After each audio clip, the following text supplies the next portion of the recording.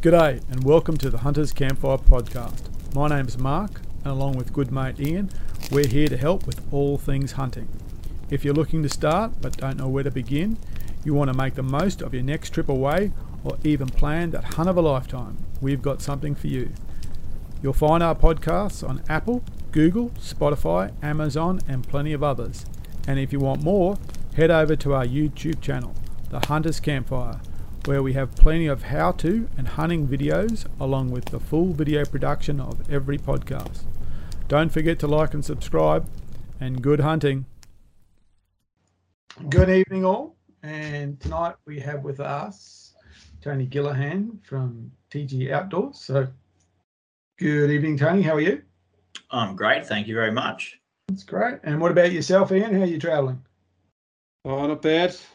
Looking at another cold, weary night up here. Although not as cold as Tony by the looks of it, with his beanie on. So no, we're all good here, mate. Looking forward to this conversation. I'm sweating, but then again, it's October in Brisbane, so that's pretty normal.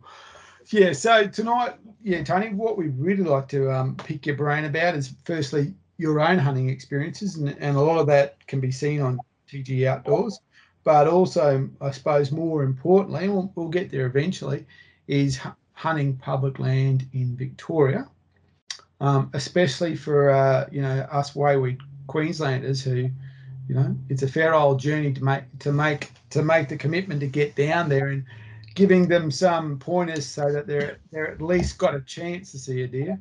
So we'll get there eventually. So let kick off. So tell us a little about your own hunting experiences and how you got to be Tony from TG Outdoors. Oh, well, I sort of started shooting pests, like pest controlling and that with the old man at a very early age, just with the air rifle and 22, and then progressed onwards and upwards. I think it was about when I was like 17 or 18, I started to get right into photography.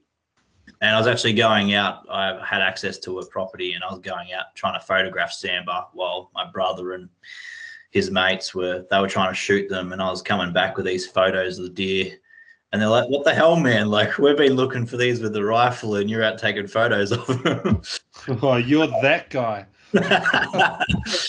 So after that, I think I was about 18. I just decided, righto, it's time to go shoot a deer, and yeah, same thing. It was like my first hunt on that same property that I was taking photos of them on. And yeah, just got myself up into a little gully and shot a little stag on my first sort of Sambar hunt. So it just kicked on from there, really. I just sort of fell in love with it. And it's, nearly every weekend since I was 18, I've sort of been in the bush. Wow. So how did that translate into TG Outdoors? When I was, I don't remember when I sort of started YouTube. It was probably when I was like 21 or 22, so maybe 7 years ago or so. I sort of started carrying a camera around because at the time there wasn't a heap of sort of Sambar hunting content out there, and I sort of thought that I was in a position where I could get some good Sambar content out there, and that was pretty much where it stemmed from. And I sort of really like the challenge of trying to video the shots and, basically just get Sambar content that not many people were getting. And I think some of the earlier stuff, and I might have this wrong, but some of the earlier stuff I saw of yours, you're actually hunting with a bow as well. Is that right? Yeah, that was like a big challenge because I think back then, I don't know if I even recall back then of anyone sort of filming himself shoot a Sambar with the bow, and that just became a challenge of mine. So I was out multiple times a week just chasing Sambar around with the bow and me bloody cameras until I got it done. So what was the bow setup? Because that's certainly setting yourself a high bar. It was a very cheap entry-level PSE Stinger. Okay, that's right. Yeah, nothing like not spending a lot of money to do something really difficult. Yeah, definitely. Yeah. So, and more recently now, I see you're hunting with a dog. So you've gone, you've got yourself what looks like a wire hair. It's a wire hair pointer, isn't it? Is that right? Yeah, Remy. She's a wire hair pointer. That's it. Where did she come from? She came from my good mate John Nichols in Mansfield. Yeah. And So, we do I a lot mean, of hunting together. Yeah, we do a lot of hunting together. So Remy's mum Velvet, he's got her, and so yeah, we sort of tee up hunts, and they're the mother and daughter get to hunt together, so they love it. Yeah, well. So what's hunting? I mean, you know, so you're using that dog primarily so how are you primarily using the dog to hunt? So is it a sight dog? What's it doing for you? It depends on the hunt I'm doing, because some of the places I go are more sort of long range orientated. So I'm sitting there glassing and the dog isn't doing as much. If I get a deer, then she'll help find it after the shot. But bush stalking and that, she's primarily wind scenting. So pretty much just trying to work the wind, have her out in front of me. Like she normally hunts maybe 20, 30 meters in front of me. And if she picks up the wind scent of a deer, she'll start leading me in. And if it's a good or a decent stag, it's in trouble. Or if I need meat and it's a hind, it's in trouble. It's a great way to do it. And how old is the dog? She's just about to turn 6. Oh, okay. How long she's been hunting with you? Since she was 8 weeks old. Yeah. Okay. Cool. So it's been quite a pairing. Yeah. I'm a mad keen indicating dog hunter. I didn't done the same thing. I decided that the next stage in my hunting life was going to be with a dog. I needed to wait until, some of the family pets that we had, passed on, and it was time for me to get another one, and it just worked out. The timing was great, and there's a local breeder up here who very well known actually in the Dratha or the GWP circles, and I think she may have had an issue with one of her dams and needed to offload pups quickly. So I got a very good dog for a fairly cheap price because of a medical condition. But yeah, I put her through the big game indicating dog blueprint. Yep. Paul Michaels over in New Zealand put together, and it's a game changer. It really is an amazing thing to hunt with an indicator. But I get your point. When you're long range hunting, they're a bit underfoot sometimes, aren't they? They're a little bit agitated and wanting to get out there and do things, but you don't let them because that's their job. But it's such a different experience hunting with a dog. Oh, 100%. I love it. Mm. So how does that work then? I mean, for so you got the dog out front. It's 20 meters and it's wind scenting. So it obviously picks up a scent. Does it stop? Does it then move towards? What happens? What do you see? She will normally start working towards where she's getting the scent from. Yeah. But that can vary on a lot of things as well. Like depends on the wind currents and stuff like that. But yeah, generally she'll start leading me in, and also the bush conditions, because sometimes where the deer are, I don't really want to go into a lot of the time, especially middle of the day where they're bedded. Sometimes it's not real nice in there. So it's probably very difficult for the dog. Sometimes it's conflicting. Sometimes I'm following her, and then other times I'm wanting to go elsewhere or further into a system or whatever I'm doing. So I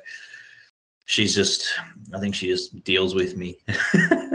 Yeah. So the dog picks up a scent and starts working. So obviously the way the dog's literally traveling changes.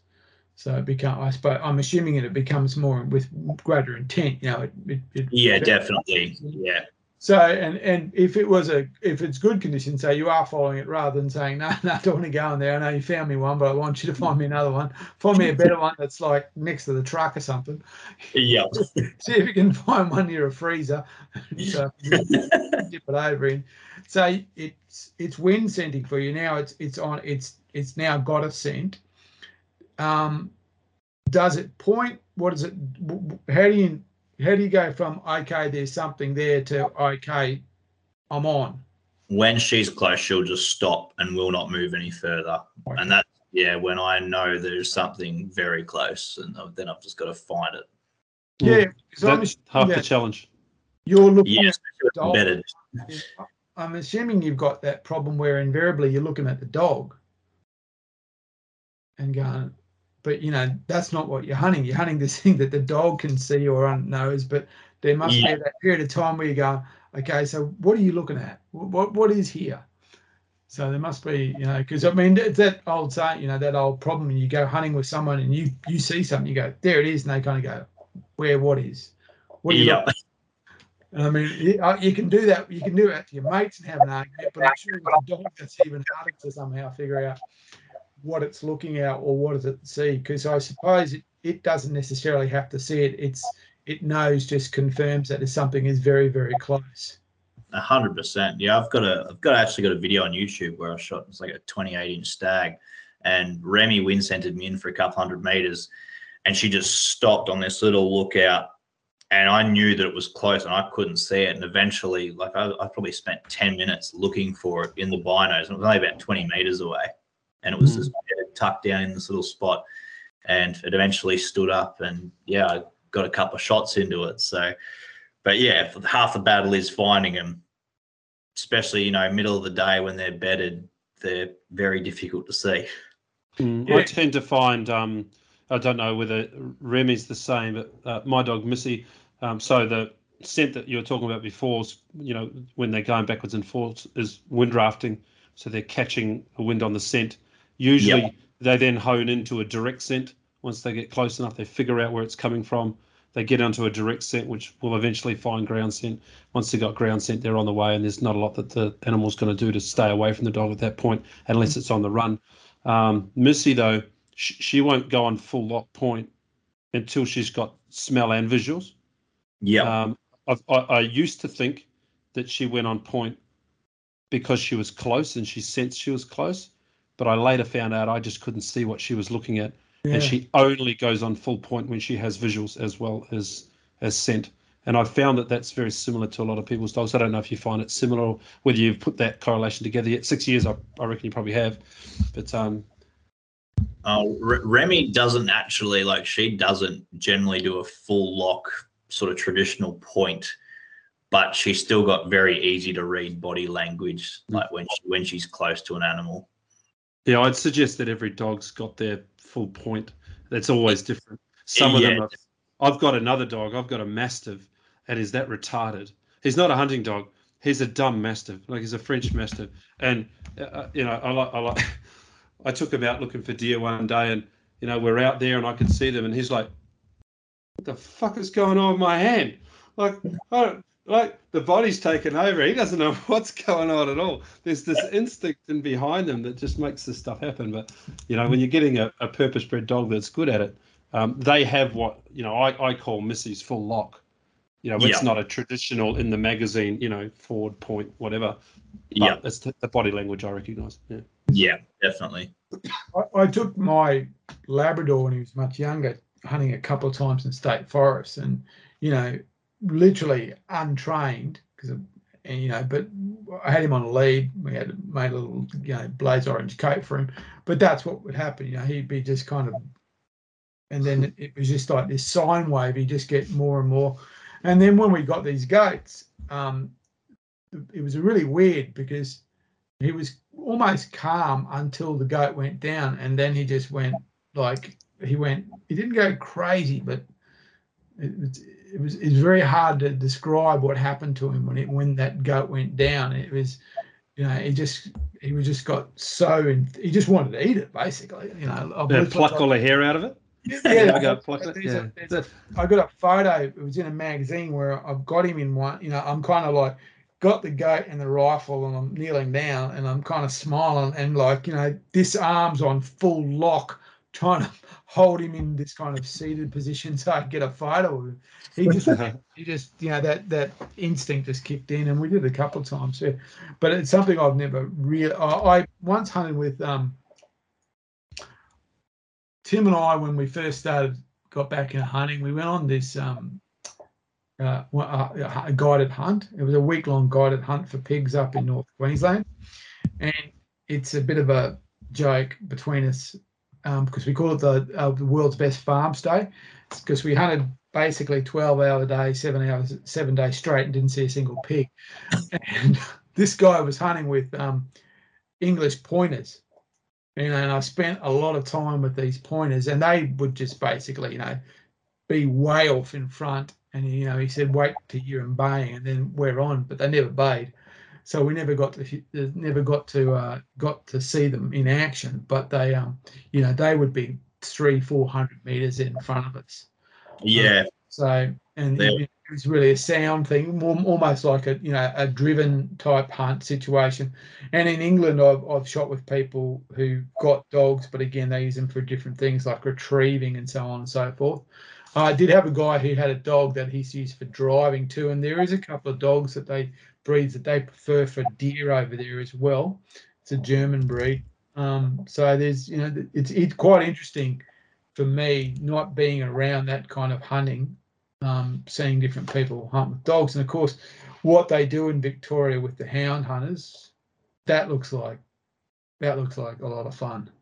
Yeah, I've been out a few times, and it's definitely there's a lot more that goes into it than probably most realise. Oh yeah, it looks like a pretty a pretty big event. Yeah, definitely. All those people organised, get them all out and all that stuff, and having it. I think the dogs chasing, driving the deer is probably the smallest part of it. I think it's getting everyone sorted out and getting it happening. There's a lot of organisation there. It does. It looks like seems like an enormous. It's a real lifestyle, isn't it? And I'm assuming that's why it's a lifestyle, because there's 8-10 guys out there with rifles. You want to make sure you know exactly who's who in the zoo, and you trust everyone. So. Definitely. Oh, even just, the blokes that have the dogs, they might own 10 to 15 dogs, and looking after them, and they hunt every single weekend. So rain, hail or shine, they're out camping. So it's definitely a credit to them. Yeah. So, and they've got, every year they have to get their dogs accredited, don't they? Or something like that. Registered or something like that. I'm not 100% sure on the ins and outs. I've sort of only tagged along a couple of times, but yeah, I mean, I do believe there is quite a bit to sort of get into it properly. Look, watching your stuff on video, you hunt, well, not a different country, but you certainly hunt different country than most Queenslanders. So, for a start, there's often snow on the ground, so that's we get excited. Look, mate, I don't know if you know, but in Queensland, about 3.5 hours from here in Brisbane, there's a place called Stanthorpe that every 5 or 6 years gets this kind of spattering of sleet and snow-like stuff. And when that happens, there's like a caravan of people who race up that hill just to kind of go, oh, look, snow.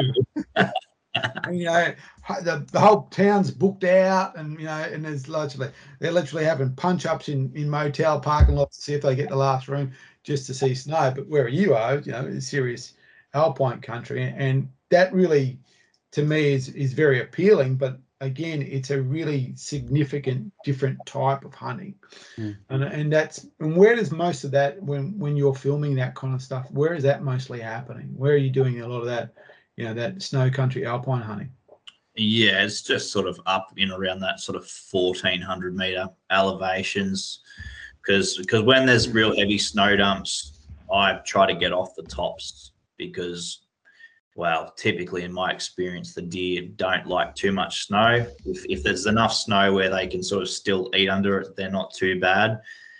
But when it starts getting too deep and too hard to move around in, they definitely drop elevation. So okay, and there's there's obviously Sambar, but there's also fallow there as well, isn't it?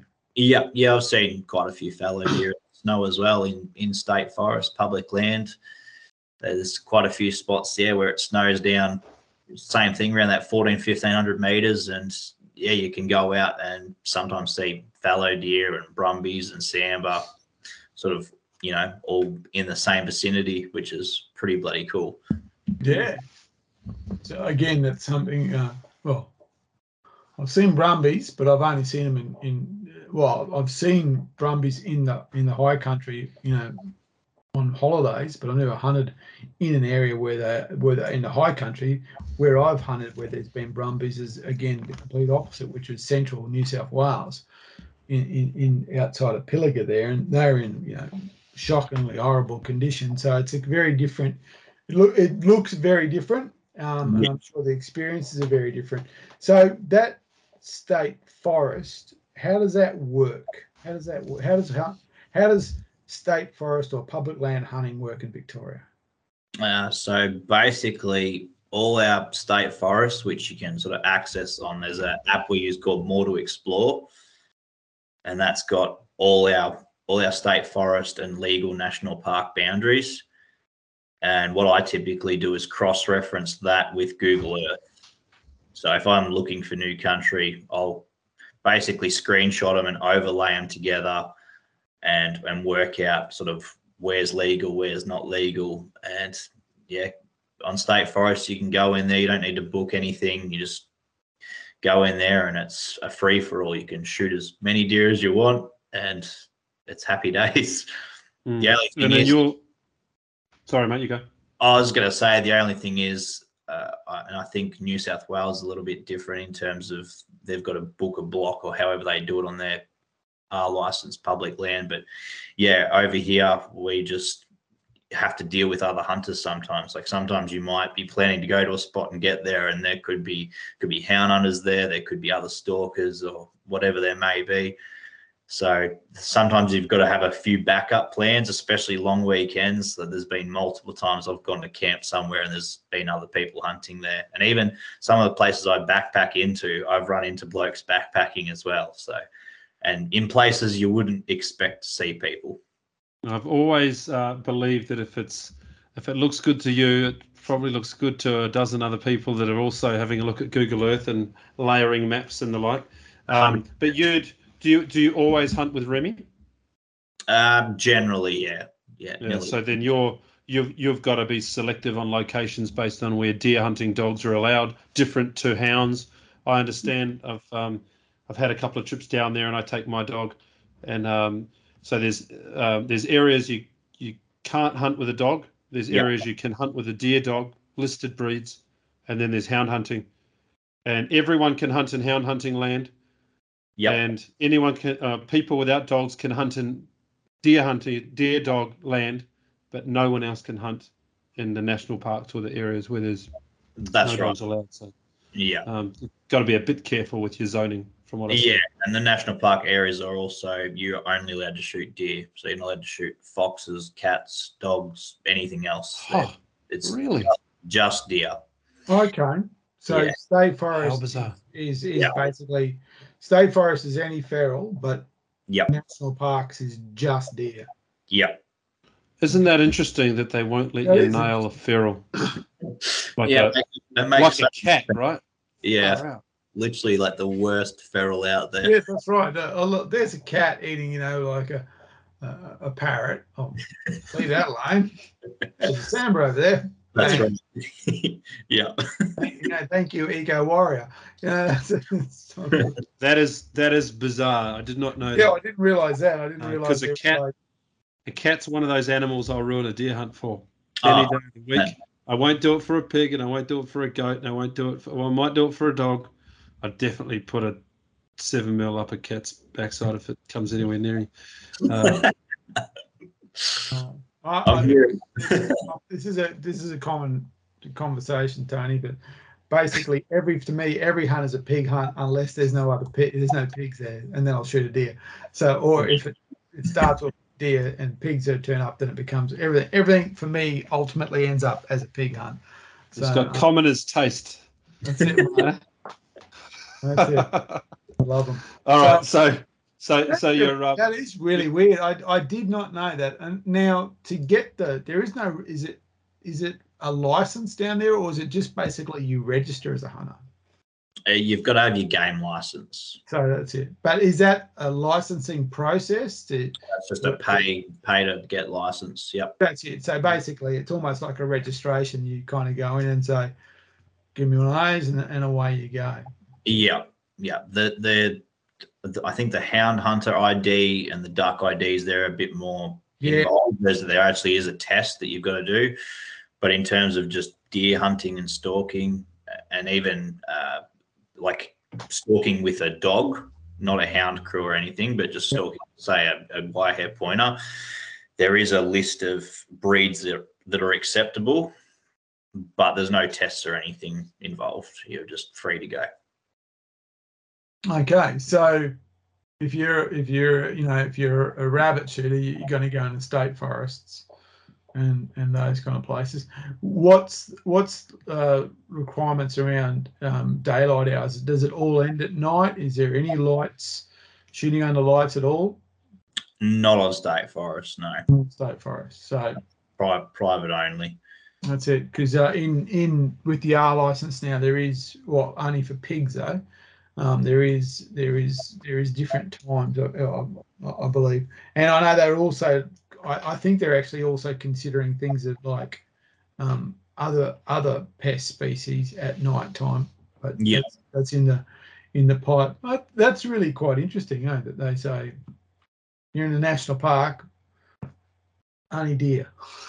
Yeah, it doesn't make a whole lot of sense to me, especially. And like we're also down here, we're having problems with helicopter culling and that of deer at the moment as well. Like some of the spots I backpack into, I got a call from a mate the other week, and he said he backpacked in there, a couple of weeks ago, and found 6 carcasses. So that's not great it's not real motivating for some of my backpacking spots, but it just means I've got to try and find some spots where the choppers haven't been hitting. Yeah. It's interesting, isn't it? That I just saw recently is it GMA down there, isn't it? Released their annual stats, and deer hunting numbers were down like 60%, something like that. And they made some really oblique reference to, it may have something to do with COVID or something like that. It may have done something to the fact that no one's been allowed out of their house for 9 months. But anyway, we won't jump to too many conclusions. But it was still like something like 60,000 were shot. Yeah, and I would say that's probably very conservative. Yeah, well, that's right. There's always one of the issues that when you talk to people, GMA and GLU in New South Wales, is that ultimately it's an honour system. Someone's got to say, I shot a deer, or I shot this, or I shot that, and that's right. And it's not like there's a board where your name gets up, so people are not going to brag. So there must be. It would be not unreasonable to expect that some people don't report what they do. So their surveys are not the greatest things in the world. I'll just say that. So I don't even know if some of my surveys have gone through, because they are a bit complicated. All right. So you've talked a lot about backpack hunting, and I don't think we're going to try and arm wrestle spots out of you, so don't be too concerned about that. We've only got like two subscribers, so you won't be given too many secrets away. You're welcome to tell us everything. We'll keep it a secret, I promise. No, but I am interested in, because I've taken groups down there, not because I have any experience whatsoever in hunting sambar, but I have enough confidence to have a crack at something different and bring a few people along. And we'll leave home in Toowoomba, and some coming out of Brisbane. We'll leave at lunchtime. We'll roll into a bakery somewhere around 6 a.m. and then into camp by 8 o'clock, and off we go for a week to 10 days. And it's a great experience. The first time we went in, we were in and around the Bright area, and had a great experience. My very first hunt, and my first half an hour after driving all of that distance and having no sleep, I walked straight into a stag, and it was big, and it was dark forest, and it was a dark day, and he was a dark animal, and I had nothing more to do than just stand at him and look like an idiot, because I couldn't raise a rifle. I was dumbfounded that he was so close and he was right there, and it was something I'll never forget. And on that trip, I would have bumped into probably 10 or 12 animals, but they were well and truly in front of me. I got my first experience of being honked by something, up there, and really putting the wind up me, sounding like a freight train. Like, it's just an incredible experience, and something if you haven't been a part of, you really can't describe it at all. But we bumped into a lot of animals. The next trip back, we went to a similar area. The place was dead. There wasn't a wild animal. There wasn't a fox. There wasn't a wombat. There wasn't there were no birds. There were nothing. And it was as if the whole valley had been completely wiped out. And we stayed there persevering for quite some time. And then in the last few days, we jumped valley systems and bam, we were onto them again, which was great. So really, we're not really sure what happened that was in the Buckland. Not exactly sure what happened in there, but anecdotally, there's been a lot of contract shooters go in there and various different things. But that level, you were talking about 1,400 metre elevation. I think Brighton and the Buckland Valley are in around 300 metres. So, that's a different type of hunting. Again, I imagine that's right down in those gullies and on the fringe farm country. Yeah. If you're backpacking, that says to me that you're really chasing antler. You're chasing those trophy stags. You don't backpack in to carry meat out. That stuff's by the road, right? Yeah.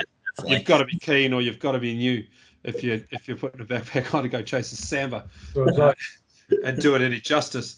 But so I'm quite keen to understand. If we were coming from Queensland and we wanted to, do our Google Maps. We hear names like Bright and Buckland and Carryong, and there's the major river systems that go in there as well. Tips for the humble Queenslander, if we were trying to find a spot to research or look at, can you give us some tips on, you've already said 1,400 metres is, what are we looking at there? Is that because there's high plateaus, or you're really in some mountainous country there? What should we look for as we're planning trips like that? I would say it probably depends on whether you're chasing sort of any deer or a large deer.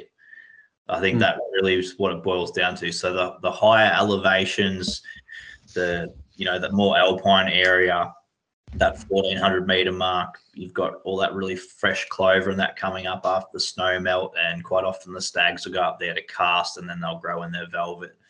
And that's the sort of area I typically am going to look for something big, and that's where I'm backpacking into. But if you're just looking to shoot a deer, the lower fringe country, anywhere on private boundaries, same thing I'm talking about with overlaying Google Earth with the More to Explore apps and your zonings. One of my biggest things was when I was first sort of starting to get into Sambar was hunting public land, but right on the private boundaries.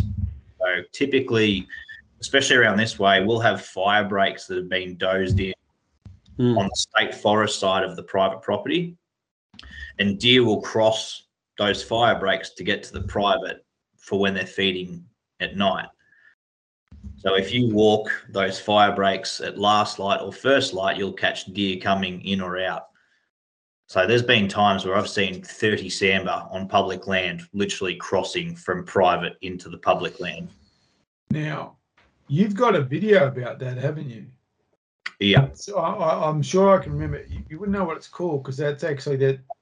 I do remember seeing something where you were looking down this track, and the deer are moving back and forth across the track. You've got video of that, haven't you? Yeah. We'll find that video and chuck it up here so that we can link reference to it. That's the kind of thing, that's the kind of thing that someone's going to go 16 hours and drive down there and kind of go, okay, this is a tip. That doesn't have to be that fire break. It just has to be find a fire break, find that transition country, and then find yourself a lane to look down. Yeah. That's fantastic, mate. That's the kind of thing that really helps people out. So yeah, and especially tracks or fire breaks where it's inaccessible via vehicle. If you can find ones on Google Earth where you can't see car tracks and that going down there, if you just drive around and explore fire breaks, there's a lot of good hunting to be had. And even some of the gullies coming in off those fire breaks will have wallows in that, because quite often water will sit down in those gullies right near the private, and you're perfectly legal to be there. Yeah, the country we originally hunted on the first trip was just behind a bit of land off the main road. Yep. And the farmer there let us have access up his fence line just to get in behind it. And they had a fire break between their property and I know exactly what you're talking about. We saw a lot of deer or heard a lot of deer in that area. We probably didn't cotton onto that. We were spending more time just heading up. If we walk further, we're going to find more, right? But apparently if you stay close, if you put the spotlight out on the paddock at night time, there's 10 or 15 deer there. So, you've just got to sort of wait and be patient. But, 100%. sometimes we're not. Yeah. And look, honestly, the groups that come down, they want to experience Sambar hunting. Just being honked by Sambar the first time, like I said, is an interesting experience and a frustrating one for you fellas that are doing it all the time, I imagine. But just seeing them to start with is enough. I don't think too many of the guys coming with us and girls were too fussy on whether it was a stag or a meat deer going away. It was just part of the club experience. So, but then, there's some that do want to go and chase a decent stag and get in amongst that. If you're going back season after season, you're talking about, up higher. You're talking about snow melting, and the clover growth, things like that. So you're in early spring, September, October sort of timeframes when that snow's melting off, or a bit later? Yeah, I normally sort of find it starts firing right about now. Okay. My favourite couple of months to hunt Sambar is generally October, November. I find that a lot of the sort of lower dwelling deer, there's quite a few ruddy stags. And then in the high country, April, May is generally my favourite months to be up in the high country. I mean, it can always vary, but over the years, those sort of 2 times of the year just seem to be when I see more stag action. April, May in the high country. Yeah, just before the snow's really belted. Yeah. Yeah, that's cold. So, watching a lot of Sambar, talking to people, why is the walleye so important? It's like their little communal area.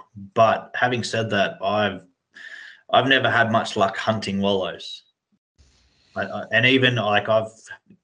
not a huge trail camera expert or anything. I've had quite a few trail cameras out on wallows before, but trying to pattern Sambar's very difficult, because especially stags, because they might be visiting the wallow once a day or every second day, and then if the hinds stop cycling, then they might nip off and go somewhere else. They're just very, very, very difficult to pattern. So I used to hunt wallows a lot and just sit over them, and it never really worked out that well for me, to be perfectly honest. I'm kind of glad that you said that, because there's hunt the dams. I've never actually had much luck hunting a dam, but I've been told by plenty of people that it's this bonanza of hunting. So, and I think that's what it is. Obviously the water is a significant component of what they're doing, but what you're doing in a way is limiting your opportunity. Saying, okay, I've got 10 hours of hunting and I'm going to put all my, put it all in red, that they're going to turn up here when I just happen to be here waiting, and they're going to come in a certain direction with the wind being right and all that. So saying that though, if you're on one of these trips that we're talking about and you're there for 7 to 10 days, if you're a patient man and a betting man, you'd probably do okay sitting over that wallow, and over that 10 days, you'll probably get a munter that shows up in the end, right? But at least you'd probably see it over that time period. For me, the wallows are a place to tell me that there is activity in the area, and then you let the dog go and sort it out, because they tend to pick up the fresher sign off the wallow, and something that they're amazing at. They can pick up the scent. If there's 5 deer in there, if they pick up the scent of the one that they think they want to follow, they can crisscross 6 or 7 other animals' scent. It's like a fingerprint. They don't lose that. It's incredible to watch. 100%. So that's just a piece of sign. I think you're right, Mark. I don't have the patience to sit on a wallow, but geez, I get excited when I find one. If I drop, we were supposed to go down this year. Actually, last year was supposed to be my first trip. Then it was this year, and so maybe next year. But yeah, I can't drive 16 hours and hunt 10 days, sit still. You might as well tip me in that wallow and cover me up with mud and leave me there. I'm not going back home, Bob. The other difficult thing with wallows is, and there's one of the spots, I've actually got a trail camera, I need to go get off it now, but within probably that about 500 meters square, I know there's about 4 or 5 wallows. So, and a lot of people probably in that spot, even if they hunt that spot, they may not know that. They might put all their time in one wallow and not realize there's 4 others right nearby. Yeah. So you can definitely limit your chances if you're sitting on one, but like you said, Ian, if you sit on that for 10 days, you're probably going to see something and probably going to get something. Whether it's going to be a giant or not, who knows? But who knows? Yeah. the other thing that absolutely amazed me about these animals, I was coming down off a off a hill mountain on my way back to camp, and you could tell it was it was good bedding country, and I was trying to take it as quietly as I could. I was on my own before I even had the dog. And I came down and I just sort of sat and watched, and these 2 hinds stood up, and they obviously winded me, and off they went. And but the stag held his nerve, like he hung out. He didn't leave, and it wasn't until I took another sort of 10-15 minutes to go and have a look at where those hinds does. What are they? Hinds or does? Hinds. Shit. Where the hinds were, that stag motored, and the speed in it went downhill into the creek. I tried to follow its tracks, and your heart's pumping, as it does. It took me 15 minutes to cover the same ground. It took about 3 seconds. Yeah, they're incredible, and they got these big coat hangers up here that get caught on everything. That's off to them, man. They're an incredible beast, really are. They're like bulldozers when they take off. Very fast bulldozers. Yeah. So, as we said, if you're looking to go down and you wanted to experience deer, staying at the lower levels and doing that, looking for that fringe country, staying at that lower elevation, you'd actually, you'd be relatively successful, and it wouldn't be too arduous and too much of a challenge. If for whatever reason you wanted to go the flip side and you wanted to do the high country style hunting, so what kind of preparation do you put in to go up there? It honestly depends on how long I'm going for. Sure. Like I'm probably very lucky in the fact that some of the spots I go backpacking into are only a 2-hour drive away. So some even less. So I can go up there for just a day trip. I don't have to backpack in. I can literally go in and go for a hunt, and if I'm not feeling it, I can walk back out and do it again the next weekend. So it's one of those things that probably depends on how long you want to go in for. And so when you do the longer style hunts, are you base camping, or what's your approach, or do you camp and move your gear, or how do you go about it? Yeah, normally if I'm up there for a few days, like with a couple of mates, we'll normally take backpacking gear and swags, and we'll sort of just play it by ear. Occasionally we might backpack in for a night, and then we've still got another night or two. If we want to walk out, we've got the swag so we can move areas. But we typically will move around a fair bit, because some of the backpacking spots that I have, if I walk in there and I don't see a deer on the walk in, I'll generally won't stay the night. I'll get out of there. Okay. It's either firing or it's not. So you're not really base camping. You're really kind of exploring as you go. Yeah, pretty much. Even though, I've hunted some of these spots for years and years and years. Kind of like what Ian said. Sometimes you'll go in there and not see a deer, and then if you jump into the next system or a valley over, they might be over there. So it can just vary so much. But I don't like putting a heap of time in. If there's no fresh sign, or if I haven't bummed a deer or anything on the walk in, it's normally a good indicator that I could spend a lot of time in there and not see much. Yeah. Okay. And with that, are you on the move? Are you glassing? Are you thinking, okay, I know where I want to get to glass a system, a gully, a face, or something like that? Or Are you in more heavy cover, and so you kind of you're exploring as you go? So what does that kind of play out for you like? Or does the dog lead the way? Or does the dog just do all the thinking? Depending where it is, yeah, the dog will do most of that for me. But I mean, most of the spots I go to are spots I've been to that often. I sort of know where there's much happening. I know where the wallows are. I know where the rub trees are, the preachers are. So I can sort of go straight to those spots and be like, okay, this is hot or it's not. You know, the deer are using it or they're not using it. And if I've got Remy with me, I'll look at her body language, see if she's picking up any scent. And yeah, sometimes it's just a dud. And yeah, I think Jay and we walked into one of my backpacking spots.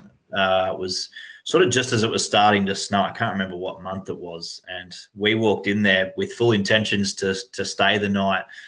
And we didn't even put up a deer. We had no interest from Remy. And yeah, I put a trail camera up, and then we walked out, and we ended up camping in the swag at another spot. I think we saw about 8 deer the next morning. So it was well worthwhile us moving. Okay. And when you're there, are you seeing? I'm quite interested in understanding. You know, the fallow versus Sambar. Are they together? Are they really? Is there a clear delineation between the two, or is that kind of all you know, how's that playing out? Are they kind of melding together?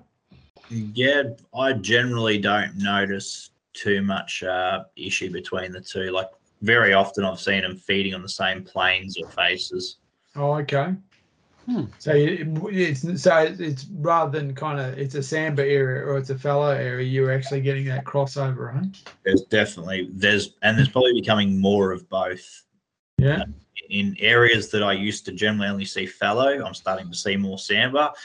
And now in areas I used to only see Sambar, I'm starting to see more fallow. So they seem to be very intertwined. They don't seem to phase each other too much. And have you seen any reds? No, I haven't personally. Yeah. But I do have mates that have shot them in close proximity, like to where I am, which is exciting. Yeah. Because one of the areas I hunt in central New South Wales, they've been waiting for the fallow to come through, and basically the drought. And this is not the hunting fraternity. This is the farming fraternity. Said that, you know, the drought's basically holding them off, and now they're you know, if they've had significant rain, they expect those fallow to move, because fallow do seem to move pretty quickly. You know, if the conditions are right, they'll move pretty quickly. So it's interesting to see that kind of that fallow migration within those areas. And I've watched, I think it's called Into the Mountains. Yep. A guy who goes by the name of Daz, who I think is Daz Hawkins. Yeah, I've chatted him a couple of times.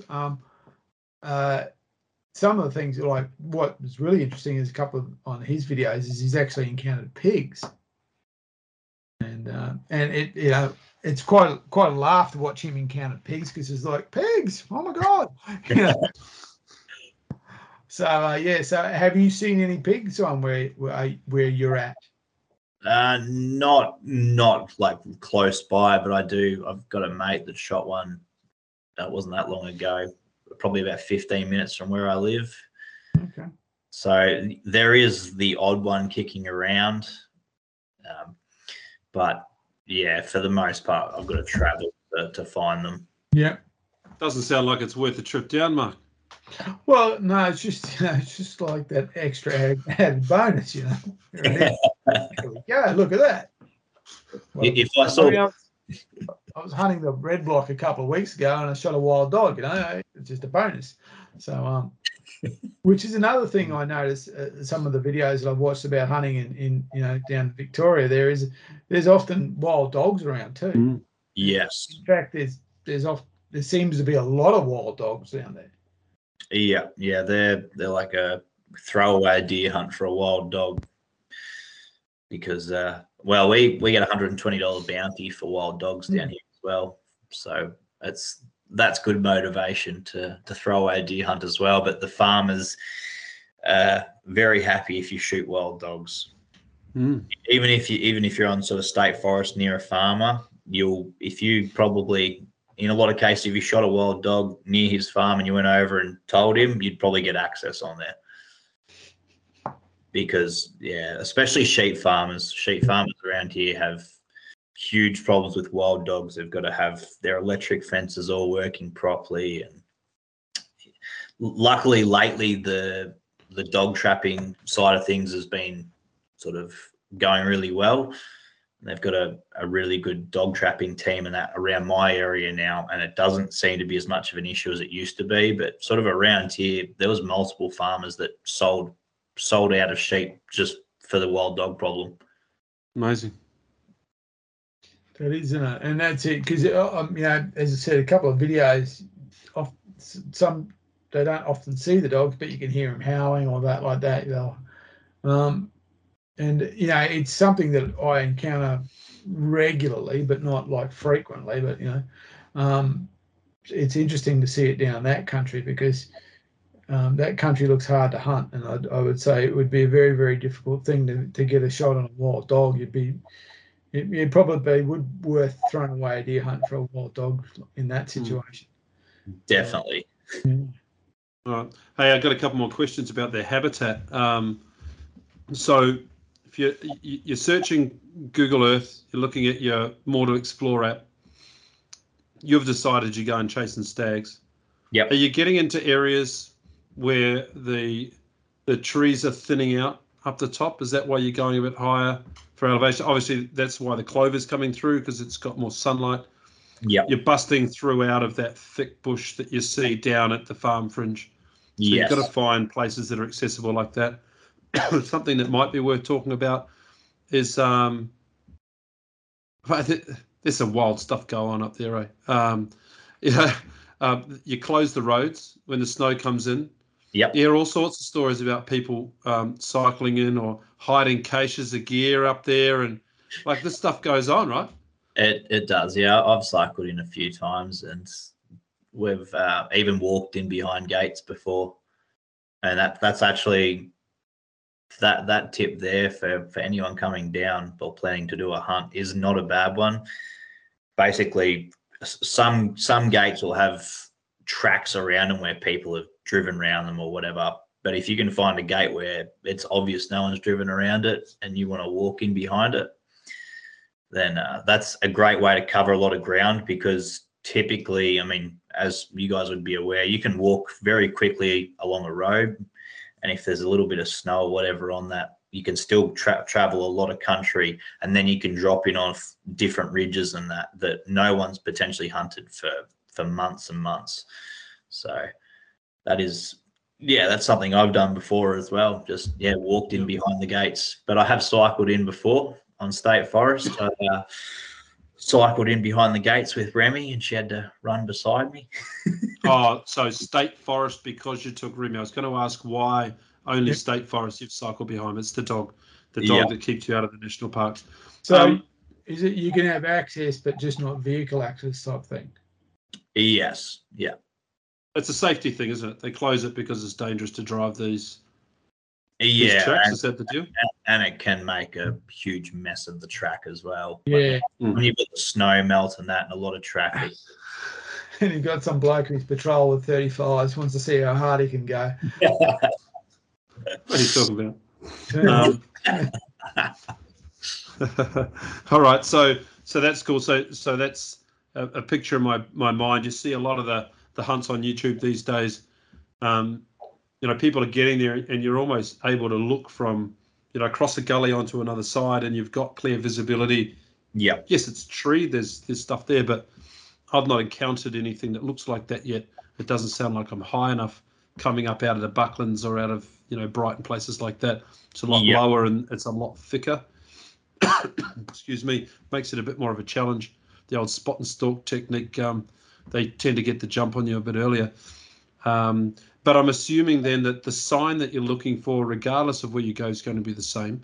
So I'd be interested, you rattled off a couple of terms that some of us might know, some of us won't, but we've talked about wallows.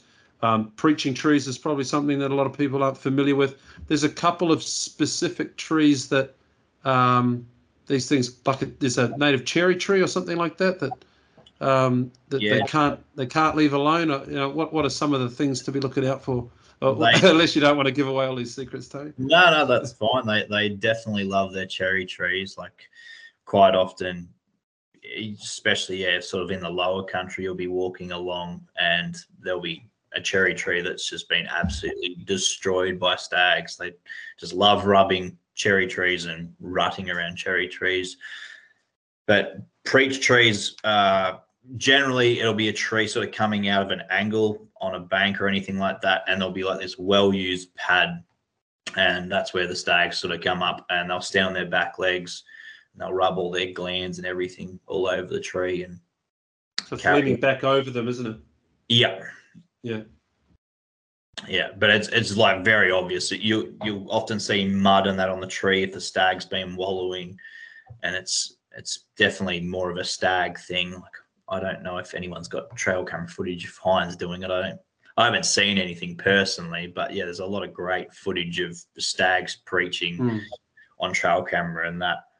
So yeah, if you sort of see that, and then there's also like rut pads where stags have a fight, and you can sort of see where they've dug their antlers and that into the ground and been carrying on. So, and generally the rut pads I've found have been close by to preach trees.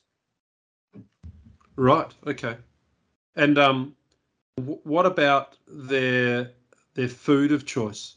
What do they browse on? What are we looking? You've said clover. I've got that one written down about 5 times. But what other things are they chasing? Are they onto bracken fern? New shoots like that, or what are they after? Yeah, I've seen them eat bracken in the lower country. I've seen them. They love blackberries. You hear that? Yeah. Any blackberry-filled gully, fallow deer as well down here. There's quite a few sort of systems I hunt that have got a lot of blackberries in them, and you'll regularly see sambar and fallow in amongst them browsing away. Bloody blackberry. Yeah. That stuff is nasty. I bet your dog doesn't like it. My dog hates it. No, she's not a huge fan. She probably doesn't mind as much as me. I had to crawl through the blackberries the other day to get that last stag I got, and I don't think the dog really worried about it, but I didn't like crawling through them. No, I bet you didn't. So they're after that. Blackberries and the clovers. The other thing we saw was some wild pear trees and things like that around that seem to be getting a fair bit of carnage against them. Yeah, right. I haven't actually noticed that myself, but it wouldn't surprise me. Oh, cool. All right. Well, that puts a pretty good picture together. Okay. In the Alpine areas, are they in the heath country, or did they stay away from that, or are they looking more for an open patch or plain? Honestly, varies deer to deer. I've seen them in all areas, but purely on ease of glassing and hunting, I'm sort of more looking for the faces I can glass. Like regularly, there'll be places that you can sort of walk out and you'll just pick them up with your naked eye on the faces, like especially when that sun hits them and they're bloody bright orange and stand out. Like, yeah, that definitely helps. And it's not that thick lower level country. So, and it's because it's so steep, you can just see more of it. Like you said, there's still trees on there, but the deer, you're sort of more seeing it as an upright deer. You're not looking, directly down on it or anything like that. It hasn't got everything breaking up its outline.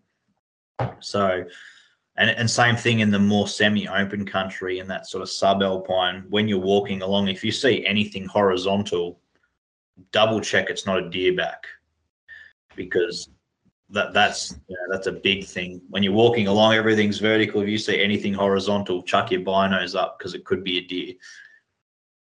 Yeah. Okay. So you're saying that you're an open country that you can glass. How often are you within shooting range of these things when you find them, or are you really spotting and then having to try and make a plan for later in the day, or waiting for them to bed, or what's your attack method?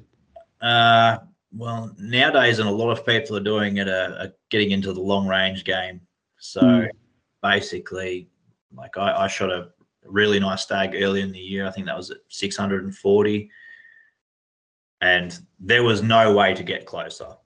I would have rather gotten closer, but I had the capabilities and the rifle to make that sort of shot. And that's what I'm sort of, I mean, most people now, even backpackers, like people backpacking in, nearly everyone now has a rifle that they're pretty happy out to a K. That's a big shot. Definitely a big shot, and it's not what you want to be taking. That is a big shot. That is a big shot. I don't think anyone wants to shoot that far, but it definitely gives you the edge in that country where it's not that easy. So like some of your valleys, you could be 500 meters to 1,000 meters apart that you're glassing.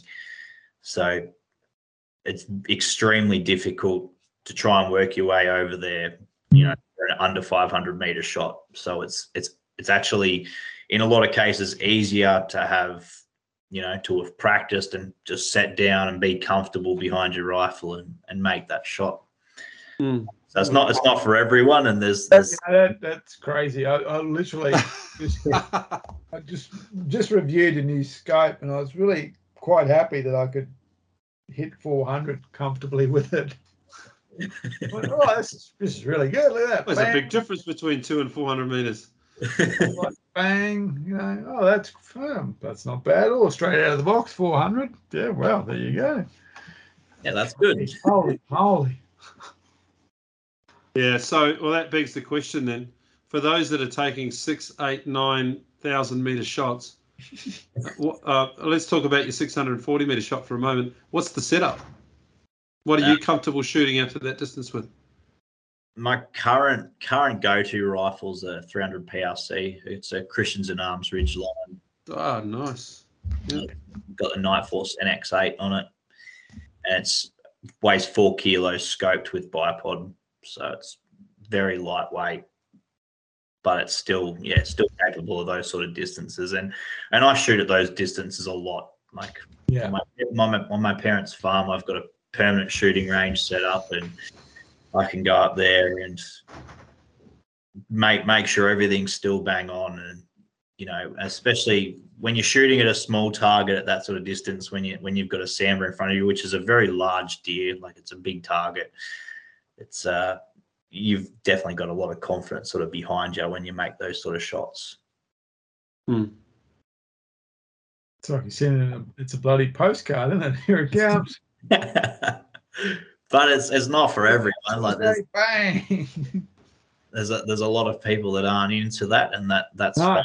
Like I think there's a lot of people that would like to be into that, Tony, that realize when they go and have a crack at it at a range that it's not a matter of just lifting the scope up a little bit more and having a shot. There's a lot more to shot than just pulling the trigger, and people need to recognize that. And YouTube can show how easy it is. Yeah. Right.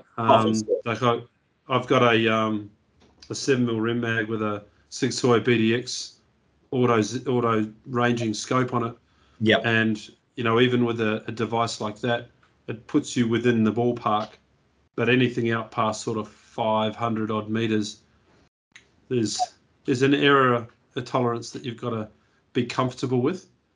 But beyond the precision of the weapon, and the rifles are certainly capable of it. If you've got the right caliber and you've sorted your rounds out and you know what you're doing, that's cool. But then there's the bloody wind. Yeah. And there's all of these other elements. The difference even here. So I'm sitting at where am I now? 700 meters above sea level where I am now. Even dropping down to Belmont in Brisbane changes your point of impact by an inch. Yep. Just the altitude difference. Now, you're talking 1,800 meters from someone who's coming from Brisbane that thinks he's got it sorted out, shows up at 1,800 meters and thinks he's on zero. Yeah. Unfortunately, you're not allowed to re-zero your gear when you get there. Like, where are you going to go if you don't have a range or something? You're not supposed to do target practice in the parks. Yeah. So they're just little things to think about. if you think you're going to have a crack at long range shooting at a sambar on the other side of the thing. Yeah. It's there's a lot to it. Yeah, definitely. Victoria, that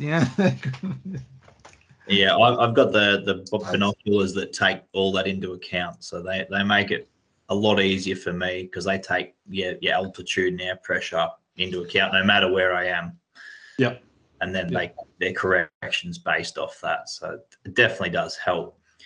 But there's still, regardless, there's still like plenty of places for people to bush stalk and have those sub 100 meter spots, like 100 meter shots. But you're still in the high country in that more open, nicer to hunt area. Yeah, well, that's it. I mean, one of the guys that I spoke most about Sambar hunting, she's a 35 wheeler. Yep. In a lever action, so he's not shooting at 1,000 with that thing. Unless he's shooting downhill, You'd have a wry smile on your face if you saw him backpacking off in the distance, wouldn't you? Yeah, so there must be, it's very, the variances in hunting must be significant. Yeah, definitely. Like there's quite a few guys that try to keep it, more on the traditional side with the lower power scopes and sort of sub 300 meters, I would say. And then you've got people that are sort of trying to push the limits with capabilities of gear in themselves. It's just all open to interpretation, I guess. Yeah, look, I mean, people frown on it, but I mean, and certainly you can frown on it if it doesn't come together and the person isn't prepared to make the shot and is still operating that way. But there's also the reality is all of that, it's that old all boats rise with the tide, that makes everything better. Like in the UK, for instance,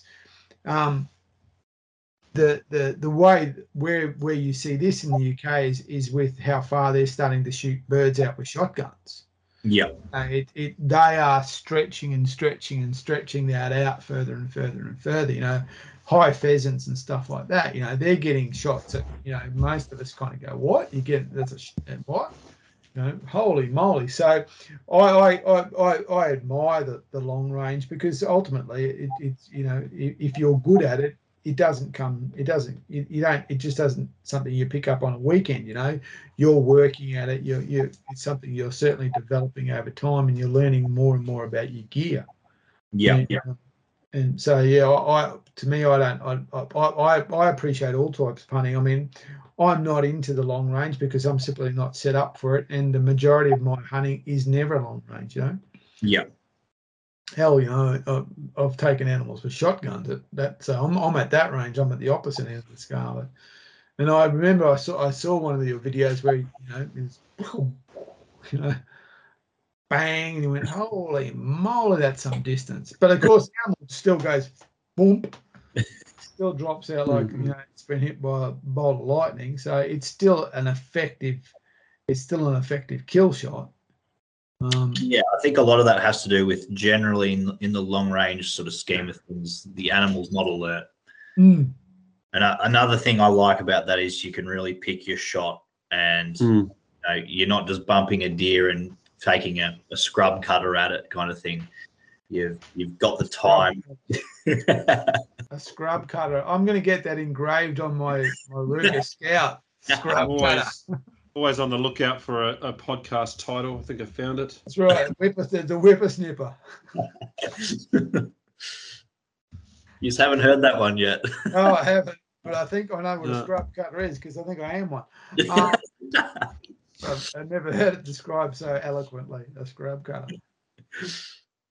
See, one of the blocks I hunt up here just outside Brisbane it's a small block. And so I actually have to limit my shots because I can't I have to be mindful of where I'm shooting. Like not a couple of weeks, about a month ago I was just watching these reds and they were just on the skyline. I just couldn't take them because where that shot is going, and I was just hoping they'd just kind of come down a little bit and give me a backdrop, but they didn't do it. So away they went. They were at about 200, but they just wouldn't step into a shooting position. Yeah, that's the lucky thing about having a bit of access and time, Mark. You can go back. Yeah, well, I'm sure, Tony, you've had heaps of those experiences where you it's not quite on. Next time, maybe. To be honest, I'm there on Friday. So I'm back on Friday. Yeah, I know exactly. I can do it. I'm free on Friday. That's right. The scrub cutter. I love that. All right.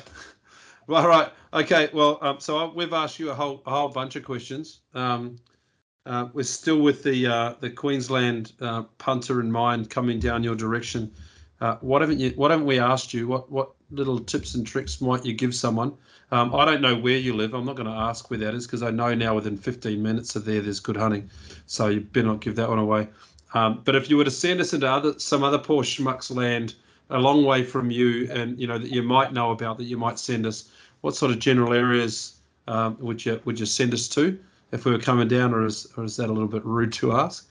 And if it is, that's cool. Are there any other little tips and tricks and things that we should consider before making the 18-hour drive? I mean, I'm in East Gippsland, so there's obviously deer around here. Yeah, write that down. That's right. just get the yellow page, white pages out there. Yeah. Found him. I'm already tracking his IP address. Don't worry about it. But you've just got to support the local businesses. That's worries. The rains are coming. That's the repayment.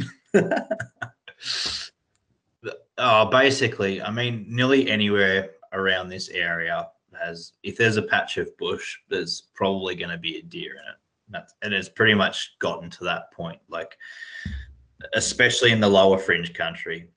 Like we talked about going up higher for more of a trophy deer.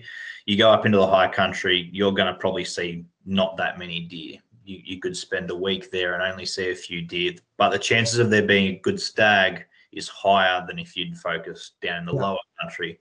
But in the lower country, you're going to probably see a lot more numbers. So I would say, like, if I was suggesting to Queensland or anyone else sort of coming down or planning a long journey to come hunt, if they're just wanting to see deer numbers, to focus on the back of private properties and the boundaries, making sure they're on the right side of the fence, obviously. Sure. Or even, a lot of farmers are quite friendly. You just never know if you see them in the farm. Yeah. Say good day. There is definitely still private out there to be gained access on, for sure. So. Okay. So, and with that, I mean, you come down, as we said, if you want to see deer and you want to increase your chances of seeing deer for first, more as a learning trip, stay in the lower fringe country. Try and get where you can see, as you said, so on those fire trails and things like that. Yeah. Be active. October, November is when you said earlier. October, November. For stag activity, for down lower, definitely. Yeah. Okay. Good to know, mate. Good to know. That where there is just a different mentality to the bush stalker. And look, a lot of the hunting that we do here, the reds and the fallow are, they're grazing. They're bedding up in the bush and they're coming out onto the farmland, and that's what they like to do. I've noticed that Sambar do that, but they're also quite happy just to hole up in the bush and browse in there and not come out onto the farming country. So, I don't know if that's a time of year. I found that it was more hinds that were doing it with yearlings, that they were, just fattening their condition back up. It didn't tend to be the stags that were doing it. Maybe they're a bit more cagey. They're just sitting back a bit and, waiting for their chance to go for another ride. But it's their habits are different. I was surprised to hear you say that the difference between Sambar and fallow and the habitats between the two were not as dissimilar than I thought they'd be. I really thought they'd be polar opposites. But that's really interesting. It's only more so. There's a couple of sort of high elevation areas where they're intertwining. When you start getting really high, it's only Sambar that I know of. But there's a few spots that I hunted around 1400 where there are both on the plains. So, and it's generally more fallow deer, but yeah, occasionally there'll be Sambar out there with them. But especially down in the lower fringe country areas, I'm noticing more and more fallow and Sambar, sort of intertwining. Yeah, that's awesome. Yeah, that's really interesting because you would think, as Ian alluded to, they'd be, but I suppose it's because fallow is so adaptable. Oh, heck yeah. So that's what it is. They're just going, well, that's where the graze is, that's where I'm going, type thing, and so away they go. They're an incredibly adaptable animal. Yes, definitely. And do you have an opinion on the minimum caliber for Sambar? You're firing a reasonable size projectile there, but what do you think is a minimum? The legal minimum is obviously the 270. So, I mean, I believe that you've got things like the 6.5 PRC and 6.5 Creedmoor and that, which I think would adequately take down a Sambar, but that's not what the law states. So it is what it is, really. I really like. I used a 7mm Rem mag for years, and I've got the 300 PRC now, and I've shot them with 308s and 3006s and 300 Win mags. And in all honesty, a lot of people probably overcomplicate things with caliber.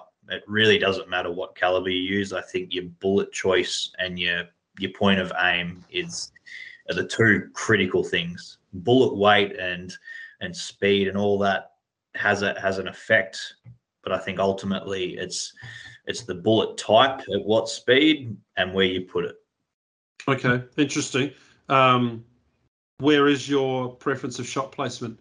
Are you trying to knock it through the spine, neck shots, or are you taking out the engine room? What's your preference? My absolute favourite shot is high heart, low lung. Very similar to like a bow shot. Yeah. And when I first started sort of getting into hunting, I more opted for a higher shot, sort of up near the shoulder. The problem that I found with that shot, and quite a few mates have had this as well, if you hit any higher than that, you're in no man's land. And if you only get one shoulder, deer can run a long way on 3 legs. Yeah. And if you've only clipped top part of their lungs or anything like that, they can go a long, long way. Neck shots, I don't know whether you guys were aware, but the stag I shot, was it last weekend or the weekend before? I called him Big Brows. I shot him last year in the neck, and I literally watched him fall over, and he kicked a few times, and then he got up and ran away. I've seen that before. There's a triangle on them where you're going through nothing but muscle, and it paralyzes them short term. Yep. And then people go up thinking that the thing is gone, and it literally gets up in front of them. You see others that see them come to life on the back of utes, things like that. Yeah, there's that paralysis spot that people quite often hit when they're neck shooting. Yeah. Yeah. I've seen that. High heart, low lung. I'm trying to picture the anatomy of a deer and how that even works.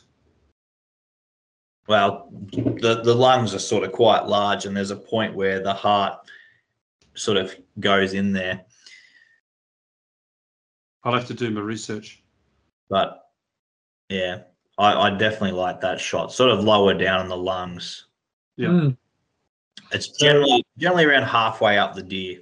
Yeah, I was going to say where the darkness of the foreleg tends to have that shadow effect. Yeah. Where the crease is. Yeah, that's it. You're about there, aren't you? Yeah, pretty much. If a deer's perfectly broadside, I'm pretty much straight up the front leg and halfway up. And that's it. Basically, it's like a bow shot. Where most people like you're shooting it basically like you're shooting it under the arm. Yeah. Yeah. Well, you want those lungs. Yeah, that's it. If they can go a fair way, like you say, on 3 legs, they can also go a fair way once you've punched their heart. So that doesn't kill them straight away. Yeah. The lungs certainly drop them pretty quick. It's always good when you see bubbly blood. When you find your shot site and you see some bubbly blood, that's a good sign. Yeah, I understand. And typically, like they will run after that shot. They won't just do the poleaxe drop and die. But I actually get worried if I see a deer just drop on the spot, because in my mind it's still alive and it's just been in some way or form. There's a shock factor, and it's dropped, and I either need to get another shot in it straight away because it's going to get up and run off, or I need to get over there and sort of finish it off. Sometimes it's already done, but it's just in my head. Yeah, if I see a deer drop straight away, I don't automatically think it's finished. I generally worry that it needs a finisher. Yeah. Okay. And I'm assuming that shot then, when you hit them, they'll do that thing where they'll kind of crunch up and then they'll spring forward, and that's when you do that. Sam will often do a jump. Yeah, they'll kind of you see that themselves and bang for it. And that's whenever I know that I've done a good heart lung, you kind of get it's kind of like they boing, they do this, they crunch in on themselves and then they straighten up. Yeah, whereas you need to hurt. Shots, because I shot the last red I shot a hind, a few weeks ago.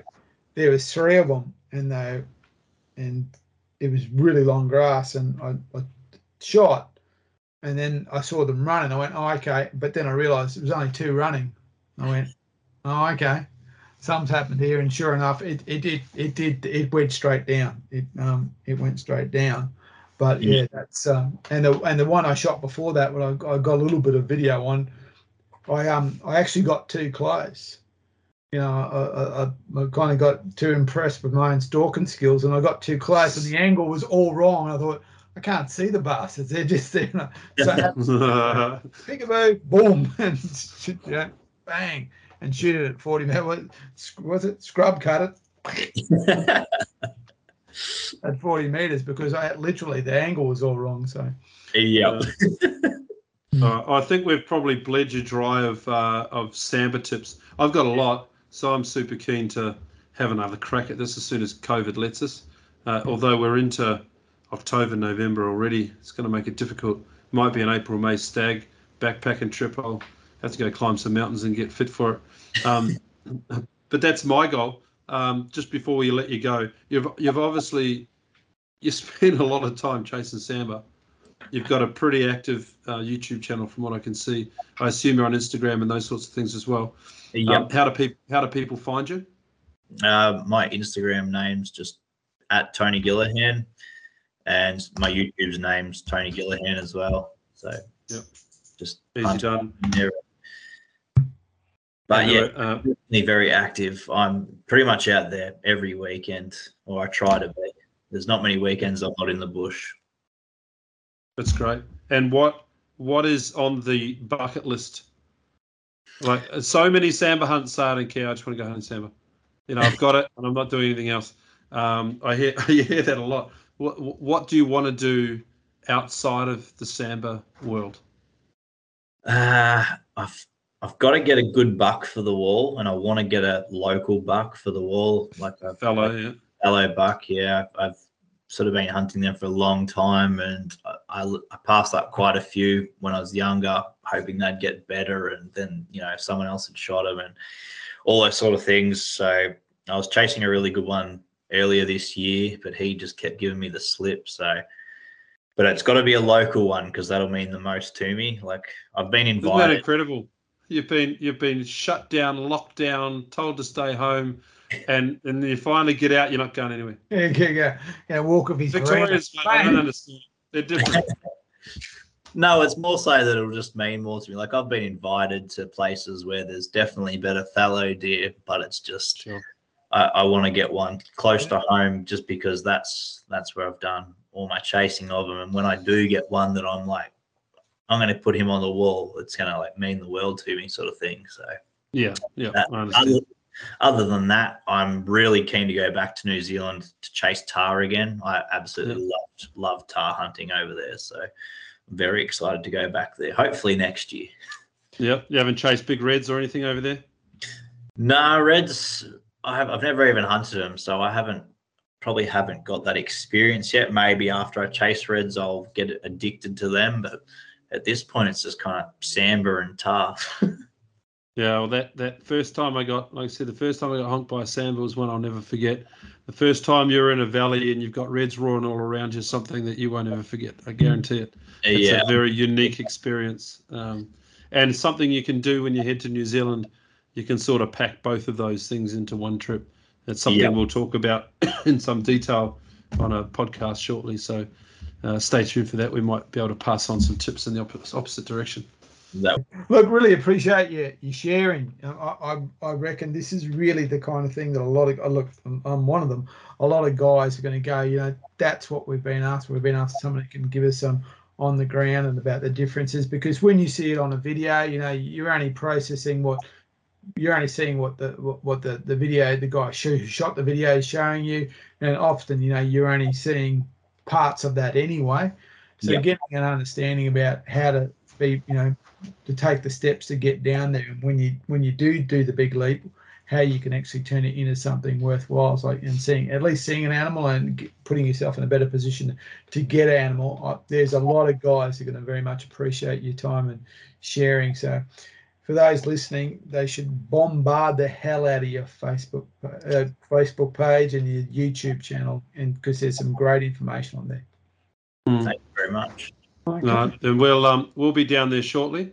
And East Gippsland is the direction we're going to head. We're going to carry on from our usual spot a little bit further down, and we'll let you know. And come share a campfire and a beer with us. We'll have a bit more of a yard there. Definitely stop in for a beer. All right, good stuff. Thanks, Tony. No worries. Thanks for having me.